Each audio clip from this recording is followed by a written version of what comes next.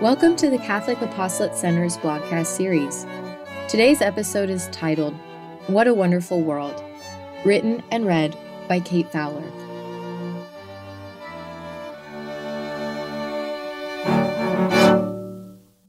Laugh and grow strong, St. Ignatius.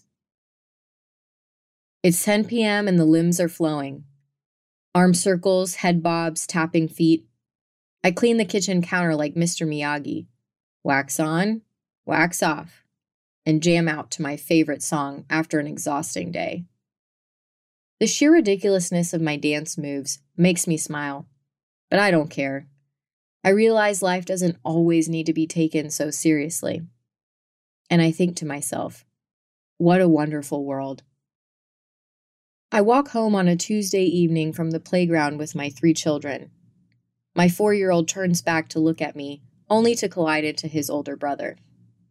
The two fall to the ground, crumpled together like a terrible game of Twister, and an eruption of wailing ensues. The chaos startles my 8-month-old daughter, who decides to join in on the chorus. The sheer ridiculousness of the incident currently occurring on the main avenue of our neighborhood causes me to chuckle. We must look like a pitiful sight to the cars zooming up and down the street. I soothe my daughter and stoop down to hug my boys and offer to race them home. As our limbs fly down the sidewalk, I think to myself, what a wonderful world. I stretch my leg out over the strawberry patch, my daughter strapped closely to my chest, and find myself practically doing the splits in the mud. Thankfully, my shorts are unharmed. And I think to myself, what a wonderful world. What a wonderful world indeed. It's a sentiment not many might feel while watching the news or scrolling on their social media feeds. In fact, many things have occurred lately in life that evidence the very opposite. I'm not belittling the world's or my own suffering, nor am I ignoring it or living naively. But lately in my life and in my motherhood, the Lord has given me the gift of a sense of humor. I've been swimming in my sheer helplessness and finding out everything will be okay if I let the Lord be my current. I do not need to have my act together to be infinitely loved and cared for by my Heavenly Father. I do not have to bemoan my littleness or earn God's mercy. I just have to ask Him for help. Every day, I am Peter flailing in the water. All God is asking me to do is to reach back for the hand that's always been extended. So I reach and then bow my head down to pray. Dear Lord, please help me not to be a nincompoop today. So much of my life and motherhood is serious business. Sneaking in as many vegetables as possible into my children's diets, teaching them how to scrub their teeth diligently, choosing books and music and television that reflect truth and beauty, modeling or attempting to model virtue, practicing superhuman patience, answering and acknowledging 1,000 pieces of information, mainly in the form of random questions, a day. But so much of it is silly and joyful too.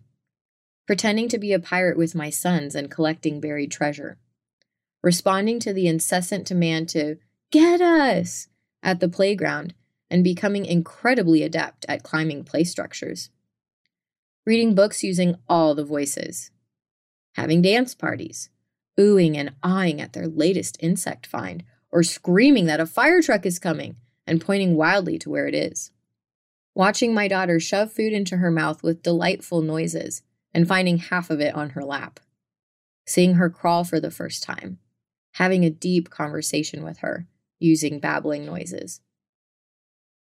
I can choose to view my life through so many lenses, but what I'm being reminded of recently is to choose the lens of the good, true, and beautiful, of the silly and the miraculous, the lens of joy and gratitude. Why do we take life so seriously all the time? When did we stop dreaming or doing awkward dance moves in the kitchen by ourselves? When was the last time you laughed until the tears streamed down your cheeks? After having 3 children, I guess I've realized how fleeting it all is. how quickly this growing up business happens without my permission. And so even though motherhood and raising a family are incredibly hard and stretching, i.e. the strawberry patch, I can't help but pause for a moment and relish this time in all its sheer ridiculousness and glory. Having entered into my third decade of life, I've experienced a decent share of hardship, loss, suffering, and death. I've attended many funerals, prayed for many sick people, and heard many tragic stories. Lately, it feels as though the accumulation of these events and stories has become stronger and more prevalent. It seems that many people within my network are experiencing the loss of friends or family members, the death of a parent, young people battling cancer, tragic childhood accidents. Tragedy and losses like this have reopened my eyes to the reality of how fleeting life is, and helping me more deeply appreciate the hidden blessings all around. I've often mused recently that my biggest issue these days is likely poop-related or has to do with a lack of sharing. My problems can generally be solved with hugs, eye contact, a fresh diaper, sleep, or a snack. The checkerboard of crumbs on my dining room floor that normally seems like a mountain now feels surmountable. I stop and thank God that these are my issues and annoyances. So I dance, mostly by myself, in the kitchen. And I think to myself, what a wonderful world.